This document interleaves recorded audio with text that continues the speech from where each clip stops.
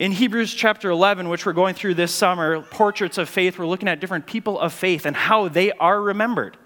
Today we look at an incredible man named Enoch, who we don't know a whole lot about. We look at Enoch this morning, and here's how Enoch was remembered. A man who walked with God. Scripture tells us very little about this man Enoch, but what it tells us about him is very pointed. It's very clear. His epitaph, although he never died, and we're going to read about this in just a minute, he never died. We'll see that in the Scriptures. But he's remembered as a man who walked with God. If he would have died, if he had a gravestone, if he had a tombstone, it would say, Enoch, a man who walked with God. What an incredible epitaph. I challenge all of us here this morning to live a life, to imitate the faith of the people that we see here in the Scriptures, and particularly this morning, Enoch, to live our lives in a way where people would say about us, so-and-so, fill in the blank, put your name in that blank. A person who walked with God. A man who walked with God. A woman who walked with God. What if that was your epitaph? This morning, we're going to look at the life of Enoch and see what it takes to live the kind of life where that can be said about us. And it may take different characteristics, it may take different shape for each one of us. But what if our life could be boiled down into that statement? So-and-so, they walked with God. So let's see what Scripture tells us about Enoch. I've asked my wife Brittany to come and read for us the passages that primarily deal with Enoch. And so we'll start here in Genesis chapter 5, and then we'll move into Hebrews. Reading from Genesis chapter 5, verses 1 through 24. This is the book of the generations of Adam. When God created man, he made him in the likeness of God. Male and female he created them, and he blessed them and named them man when they were created. When Adam had lived 130 years, he fathered a son in his own likeness, after his image, and named him Seth. The days of Adam after he fathered Seth were 800 years, and he had other sons and daughters. Thus all the days that Adam lived were 930 years, and he died. When Seth had lived 105 years, he fathered Enosh. Seth lived after he fathered Enosh 807 years, and had other sons and daughters. Thus all the days of Seth were 912 years, and he died. When Enosh had lived 90 years, he fathered Kenan. Enosh lived after he fathered Kenan 815 years, and had other sons and daughters. Thus all the days of Enosh were 905 years, and he died. When Kenan had lived 70 years, he fathered Mahalalel. Kenan lived after he fathered Mahalalel 840 years, and had other sons and daughters. Thus all the days of Kenan were 910 years, and he died. When Mahalalel had lived 65 years, he fathered Jared. Mahalalel lived after he fathered Jared 830 years, and had other sons and daughters. Thus all the days of Mahalalel were 895 years, and he died. When Jared had lived 162 years, he fathered Enoch. Jared lived after he fathered Enoch 800 years, and had other sons and daughters. Thus all the days of Jared were 962 years, and he died. When Enoch had lived 65 years, he fathered Methuselah. Enoch walked with God after he fathered Methuselah 300 years, and had other sons and daughters. Thus all the days of Enoch were 365 years. Enoch walked with God, and he was not, for God took him. And now reading from Hebrews chapter 11, verses 5 and 6, if you would please stand for this portion of Scripture. It's on page 1007. By faith Enoch was taken up so that he should not see death, and he was not found, because God had taken him. Now before he was taken, he was commended as having pleased God. And without faith it is impossible to please him. For whoever would draw near to God must believe that he exists, and that he rewards those who seek him. And God, we ask this morning that we would draw near towards you. We do believe that you are here in this place, that you reside in your people, that it's not this building that contains the presence of the living God, but the people who enter here. We are the presence. We are the temple where the presence of the living God dwells. And so this morning I pray that we would draw ever closer to you, that those of us who have you living in our hearts would draw closer to you, the Heavenly Father. And then those who may be here this morning who are checking out this Christianity thing and don't have you living, I pray that they would draw near, that you would draw near to them, that they would receive you. And I pray that you would make your word come alive to us this morning, that we would be a people of faith, a people who walk with God, a people who please God. We ask these things in your precious and holy name, Jesus the Christ. Amen. You may have a seat. So those are primarily the passages that teach us about Enoch. Not a whole lot of content in our Bibles about this man. There's thousands upon thousands upon thousands of words in the book that you hold on your lap, and very few given to Enoch. There's one more passage, Jude, verses 14 and 15, that talk about Enoch, but that's it. That's all we have on Enoch. Here's what we know about this man. Based off of what Genesis told us, he lived 365 years, which may sound like a really long time, but in the context of that passage which was read, you may have noticed that was a fairly short amount of time. Everyone else was living 800 to 900 years, and Enoch, the poor guy, he only lived 365 years. But God took him. He never died. We learn from this passage that he never died. God just took him, and it was because of his faith. It was because of his walk with God. Somehow there was this connection between God and Enoch where God just took him. And we're not going to dive into that this morning. Some people will spend their entire discovery of Enoch trying to figure out why God took him and what that looks like and what that means. I don't really think that's necessarily fruitful for us this morning. But it is a fact of his life. He never died. And we know that he walked with God, which pleased God. Genesis 5 says, Enoch walked with God, and then he was no more, for God took him. And then Hebrews chapter 11 tells us that he pleased God. And so that's the characteristic of this man's life that we have to go off of. That's the characteristic that we have to make observation of. And just in general, as we go through this sermon series, Portraits of Faith, my hope and prayer for this is that as we go through Hebrews 11, we will make observations of people who have gone before us and imitate their life. Hebrews 6:12 tells us to imitate those who have gone before us. Hebrews 13:7 tells us to imitate those who have gone before us.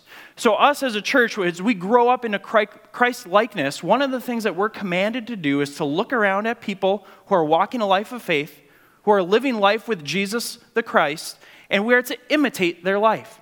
And then Hebrews 11 gives us an entire chapter of people that we are called to imitate.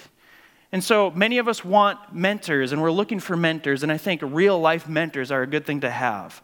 We also have some incredible spiritual mentors here in the Scriptures. Let Enoch be a mentor to us this morning. And some of us want like seminars and teachings and things that teach us exactly what to do, and there's a time and a place for that. But I can assure you, I was at a seminar, so I learned this at a seminar, so they're worthwhile.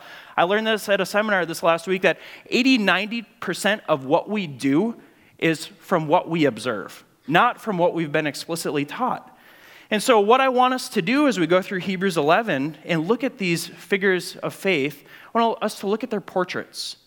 I want us to make observations about their life. And I want us to take those observations and then have us turn them into application. As Scripture tells us to imitate those who have gone before us. Let's look at the life of Enoch. Let's learn from Enoch. Let's make some observation about Enoch's life. And then let's make some application. If we would like an epitaph similar to his, and I submit to you that we all should, here lies so-and-so, a person who walked with God. What more could we have to be said about us? So that's my hope for us as we look at Enoch this morning. Enoch, a man of faith. Let's look again at Hebrews chapter. Actually, you know what? Before we look at Hebrews 11, I think part of the reason that we have so little detail about Enoch's life is that so God breathed out Scripture. The Bible is His authoritative word. It is divinely inspired by the Lord. And so in Hebrews 11, we have a lot of figures that we have a lot about. We're going to look at Abraham. We're going to look at Moses. We can go into the Old Testament and see a ton about these two figures. We can make a lot of observation about their life. Enoch, we can't make a whole lot of observation. We read the passages this morning that help us make observation about his life. And I think that's intentional. I think the reason why there's not a whole lot about Enoch in the scriptures is because God oversaw what was in this book about the life of Enoch, and I think he intentionally left out detail so that most of us could connect with this guy. In fact, my thought is most of you feel like you can't connect with Abraham, this great figure of the faith who God called out onto this incredible missionary journey. He left all that he knew. It's like what the Reeveses are doing, leaving all that they know and going to this foreign land to make disciples. God called Abram, changed his name to Abraham, sent him into this foreign land, this great adventure. Moses, how about Moses? What an incredible story he is. This great figure of the faith, this guy who went into the heart of Egypt and challenged Pharaoh and led God's people out of Egypt. These stories are incredible and they're big and there's amazing observation we can make in them. But I don't think most of us in this room feel like we connect with Abraham. Like his story is our story. Some of you do. Some of you are taking the kind of that on the surface, it looks radical steps of faith. I don't think most of us feel like we can connect with Moses going into this dangerous land and challenging the leader of that dangerous land to let my people go and leading them out. But I think a lot of us can connect with Enoch, a guy who we know nothing about. He walked with God. That's what we have. Now, we don't know exactly what his life looked like. We know that it looked different than ours. He didn't have electricity. He didn't have a sewer system. He didn't have the luxuries that we have. So we don't know what his life looked like. I mean, we know on the surface it looked very different. But we have to wonder, did he just live an ordinary life? I mean, did he just kind of go about his business day after day? Is that why Scripture leaves out that he wasn't on a great grand adventure like these other figures of the faith? We don't exactly know. But I think Enoch is placed here for us to connect with him. If you feel like your life is kind of mundane, like you can't quite identify with Abraham and Moses and Sarah and Rahab and some of these other figures, I would submit to you that Enoch is in here the way that he is so that we could feel like we can connect with him. I believe many of us feel ordinary, and as a result, we wonder how God might use us mightily.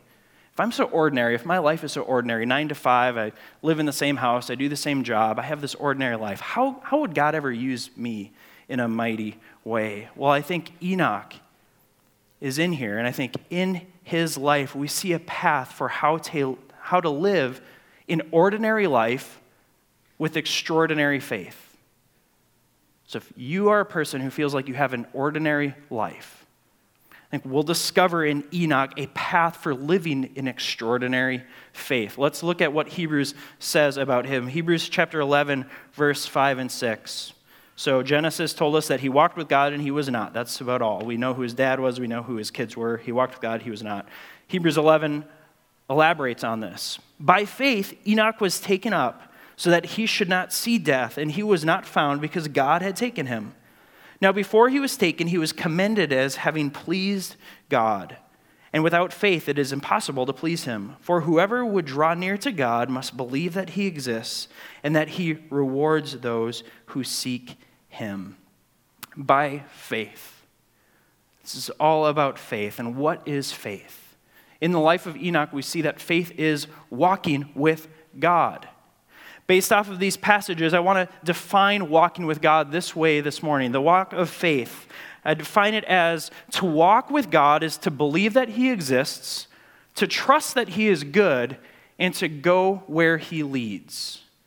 To believe in God, to believe that he exists, to trust that he is good, and to go where he leads. And we see this right here in this text in Hebrews chapter 11. I mean, I love that the author, the preacher of Hebrews, makes this so clearly seen. Verse 6, and without faith it's impossible to please him, for whoever would draw near to God must believe that he exists. That's where it starts. We need to believe that God exists. You don't draw near to somebody, you don't walk with somebody that you don't believe exists. Some people, it seems like they're drawing near to an imaginary friend, right? You may see somebody walking and talking to themselves. Well, they believe that person exists. That's why they're talking to them. They have this voice in their head. They believe that that person exists. when you spend time with somebody, any person that you have a real relationship with, you must believe that that person exists. And so this is where it starts for us. Belief in God. We have to believe in God. Belief is an intellectual assent. It's a thing of the mind. It's an intellectual assent that's based on observation, study, experience, data, history, etc. Fill in the blank. Belief is something that happens in our head. We come to believe something because we've tested it, because we've studied it, because we've observed it, because we can say that I believe this to be true. This is a necessary component of our faith. We must believe that God exists. If we're going to draw near to him, if we're going to have any chance of walking with him, we need to believe, we need to have intellectual assent to the fact that God, the creator of the heavens and the earth, Yahweh, that he's real, that he actually exists. And so how do we do that? Well, you read God's word, you stay in God's community, you become a lifelong learner. I love stories of a guy like Lee Strobel, who was a editor at the Chicago Tribune in Chicago, and his wife became a Christian through this Bible study thing, and then she started telling him about God, and because he was a researcher, he wrote for the Chicago Tribune, he was a researcher, a studier, he didn't believe in God, and so he started to test the facts. He went on this search to see, well, okay, is this God a make-believe thing, or is this God real? And so he started to study. He started to make observation. He started to test the data out there. He started to look at history, and he came to the conclusion that God really exists, that Jesus really exists. He wrote a book called Case for Faith, Case for Christ, and one other book in that, Case for Faith, Case for Christ, Case for Creator. And so he studied the data. And so there's ways that we can do this. As human beings with brains that God has given us, we can grow to believe that God exists. If you're here this morning and you already believe in God, you probably sense those times when you start to doubt and question. Well, get a good book. Listen to a good sermon. Ask some good questions of people who you trust to continue to develop your belief. If you're a person here today who doesn't believe in God, or you have some serious questions, send me an email. I would love to connect you with some good resources so that you could study, so that you could look at the data, so that you could look at the historical facts about creation and about Jesus and how he really lived. My goal in this sermon this morning isn't to convince us to believe in God. It's just to make the observation that this passage tells us that in order to walk with him, we have to believe in him. That's where it starts. We need to believe in God, but that's not enough. The Bible tells us that even demons believe in God and they shudder. James chapter 2. Even demons believe in God and they shudder. Intellectual assent in God is required, but it's not salvific. We are not saved by believing that God exists up here. In fact, this is part of the problem with American Christianity. Is that we are an informed bunch for the most part. We are an intellectual society. A few weeks ago, we watched a video about Cru, International Bridges Ministry, where it told us that the world is coming to America for college because America is all about head knowledge, right? And so we have hundreds, thousands of people in our society who have an intellectual assent that there's a God. They will tell you, yeah, I believe in God, but it's not enough. So that's a piece of faith, but it's not salvific. It's not saving. Belief in God doesn't save us. James 2, even the demons believe and they shudder. So what else is required? Well, we need to trust that he is good. Trust is proven by action. One must step out in faith, showing trust in the object to whom they claim to believe. Look at how Hebrews tells us this. So verse 6, and without faith it is impossible to please him, for whoever would draw near to God must believe that he exists, intellectual assent, and that he rewards those who seek after him. He rewards those who seek after him. Our belief needs to translate into trust, where we trust that God is good. He rewards those who seek after him. He rewards those who follow him. His character, his nature, his personhood is good. And he has good for us. This is where salvation is created. It's in the realm of trust. It's not in the realm of belief. You can have intellectual assent to the fact that there is a God, but no trust of that God. Salvation happens when we step out and we trust God, when we take him at his word, when we believe that he is good and he has good planned for us. And I think this is where the rubber meets the road for most of us. Let me ask you a question. How has your trust been tested? How has your trust been tested? Some of you may be wrestling with the belief side of things this morning, but I think most of us are wrestling with the trust side of things. Can I really trust this God? My marriage failed. Did God cause that to happen? Did God allow that to happen? My car broke down in a moment of financial difficulty when I had no money to repair it. Why would God let that happen? Can I trust him? My family fell apart. Can I really trust this God? I lost my job. Why would God allow that to happen? I lost a loved one. Why would God allow that to happen? Can I trust him? Sure, I believe that he exists, but can I really trust him? This is where the rubber meets the road for us and where we really need to search our hearts and spend time with God and really ask the question, do we trust that he is good? I mean, I could throw verses at you over and over again, proving to us that he's good, but do we really trust it? And if we don't, how do we build trust? We build trust by continued experience. Trust proves our belief. So if we say we believe in something and we never move in that direction, it shows that our beliefs are false. I mean, if you say that you believe that that pew is going to hold you up, but you never sit in it, week after week, Sunday after Sunday, you're here, and I'm like, I physically try to put you down and you resist me. You say, I believe that this pew will hold me if I sit on it, but I've never seen you sit in it. I'm not going to have faith that you believe in that pew to hold you up, even though you say you may have intellectual assent that it will, but you don't trust it enough to sit down on it. So trust is proven by action. And so as we wrestle through this relationship with God, can I trust him? The only way to know whether or not we trust him and the only way to grow in our trust of him is to continue to have our faith, have our belief move us into action. This is also what James 2 tells us about it. James 2 tells us that even the demons believe and shudder, and then it says that our faith must result in action, in works. Actually, let's look at it real quickly here. James chapter 2. And when I get there, I will tell you the page number that it's on. It's on page 1012. James chapter 2, starting in verse 14.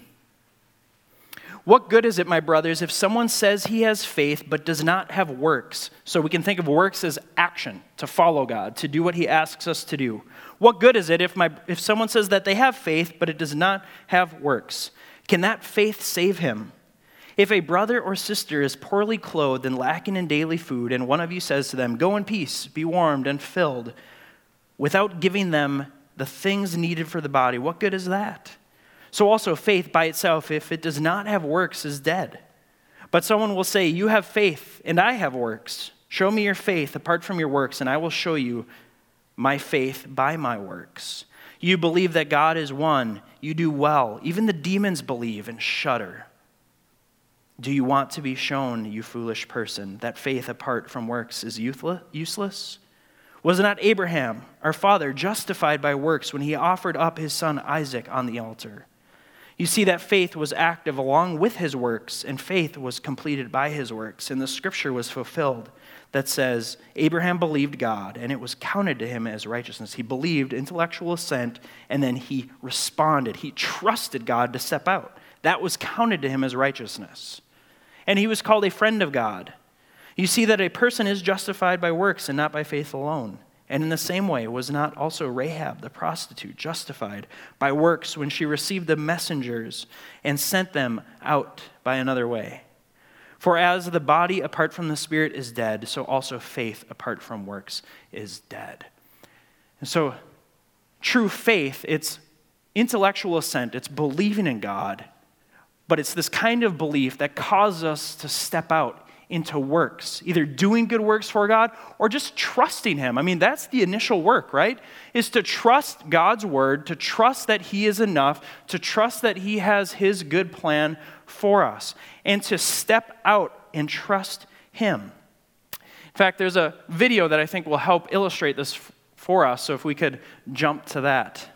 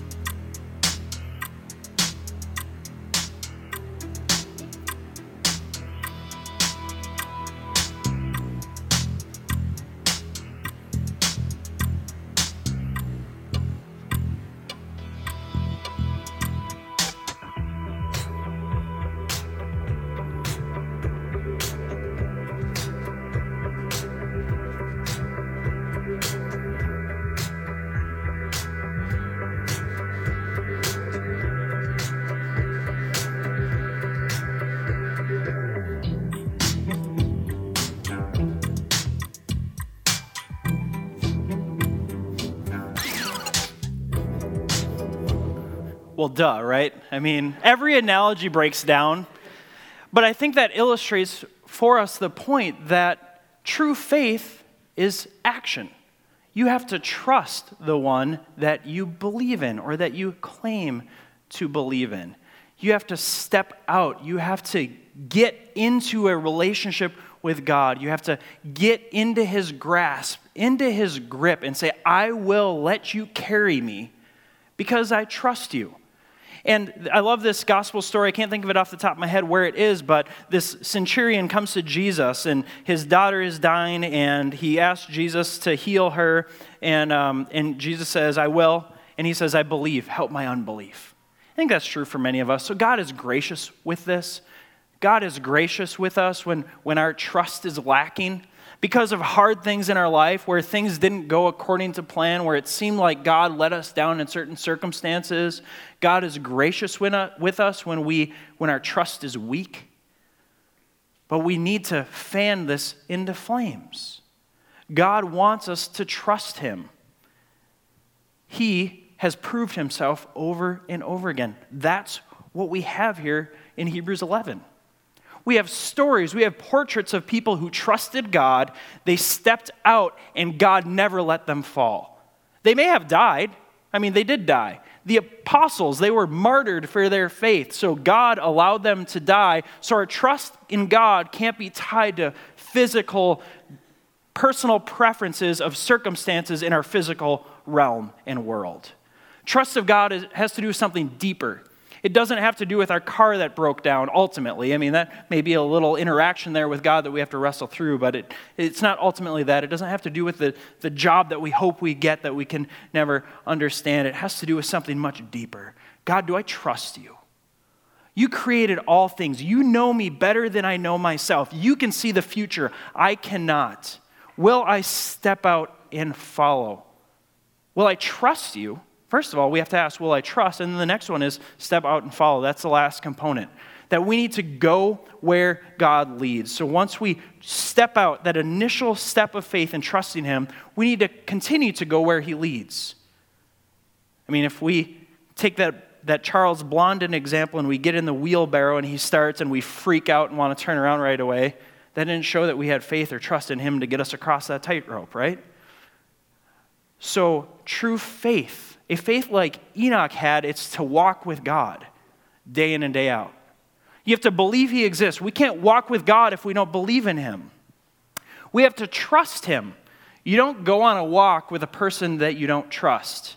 And if you do, it's an awkward walk. I've actually done a few of these. I've on a few different times that I've been in certain places, I've had to go somewhere with somebody that I didn't necessarily know, and I knew certain things about them, but I didn't know them.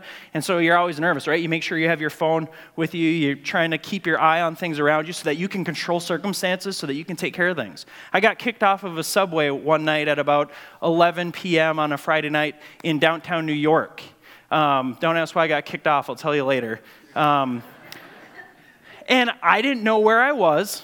A guy came up to me and said, I will help you get where you need to go. And I was like, okay, let's go. I didn't trust him. He got me there. I trusted him afterward. And so trust requires this relationship. But it's proven by staying with God. We must go where he leads. True faith remains with God through various trials and circumstances. Life is filled with trials and various circumstances, some good, some bad. But true faith remains with God. True faith isn't conditional. Our trust in God, trust is built conditionally, right? It is. Trust isn't unconditional. It's built conditionally. So some of us wrestle with trust because we don't understand why God did a certain thing. But trust is developed. And we develop our trust by looking at the scriptures, namely Hebrews 11 this morning, and seeing how God has proven himself faithful. How he has gotten those people across the tightrope. Hundreds, thousands of people. We develop trust in God by living our lives in community with one another, where we can see where one of our brothers or sisters went through a hard time and God carried them. And so trust is built, it's developed.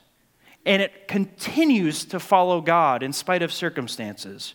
True faith remains with God through various trials and circumstances. It stays the course that he creates. God's in charge. He's creating he's leading this walk. If we, like Enoch, want to walk with God, we're walking with God. Side by side, maybe we're one step behind. He's leading the way, and we are with him. We are staying on the course that God creates, keeping in step with his Spirit. We have an advantage on Enoch. So Enoch's epitaph, if he had one, he never died, so he doesn't have an epitaph. But he didn't have Jesus, the Messiah. He didn't have the Holy Spirit. Scripture tells us that he was a man of faith who walked with God. Well, guess what, people? If we believe in Jesus Christ, if we have faith, if we believe and we are working on stepping out and trusting him, we have something greater than Enoch did. It's called the Holy Spirit, the Comforter, the Paraclete, the constant companion with us, to lead us where God goes. Look at Galatians chapter 5, verse 16 and 25. It's on page 975 in the Pew Bible.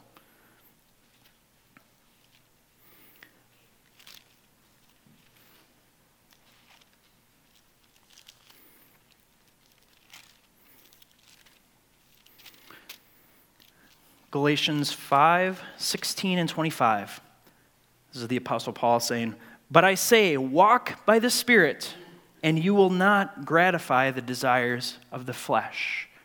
If we want to go where God leads, we walk by his Spirit, which has been given to us. In fact, if you keep reading in Hebrews 11, at the end of Hebrews 11, the author says that what we have in Jesus Christ is better than what these figures had. What we have, our ability to walk with God, for that to be our epitaph, is greater than Enoch's because we have the Holy Spirit living and dwelling in us. But I say, walk by the Spirit, and you will not gratify the desires of the flesh. In verse 25, if we live by the Spirit, let us also walk by the Spirit. Church, we have the living God inside of us in the person of the Holy Spirit. We have the power to walk with God. We have the ability to walk with God. If you're struggling with belief, pray and ask God to bolster your belief, to enhance your belief. Read some books, listen to some podcasts, meet with some people. If you're struggling to trust, continue to step out. I mean, that's why it's faith, right? It's risky to us because we only see what's behind us. We don't see what's in front of us. But as we look in the rearview mirror and we see how God has been faithful through the years to us, to other people, to people in the scriptures, we can look out the windshield and trust where God is taking us, and we can remain with him through the circumstances, through the trials, as his Spirit dwells in us, giving us this power to remain in a close, intimate walk of communion with him. That's what God wants from us. Hebrews 11 says that Enoch pleased God. So Genesis 5 says that he walked with God. Hebrews 11 tells us that he pleased God. How did he please God? By walking with God. What does God want from you? He wants to walk with you. He wants to be with you. He wants you to trust in him. He wants to go through life with you as your constant companion, your guide. That's what God desires from us. How does this happen? It happens by opening ourselves up to his word, by reading the stories, by doing life together and hearing the stories, by asking for his Spirit to keep us close, that we might abide. What does it look like for us to walk with God in faith? It's to believe that he exists, to trust that he is good, and to go where he leads. Church, we have something greater than even Enoch did. He's an example for us to follow, as we're told in Hebrews.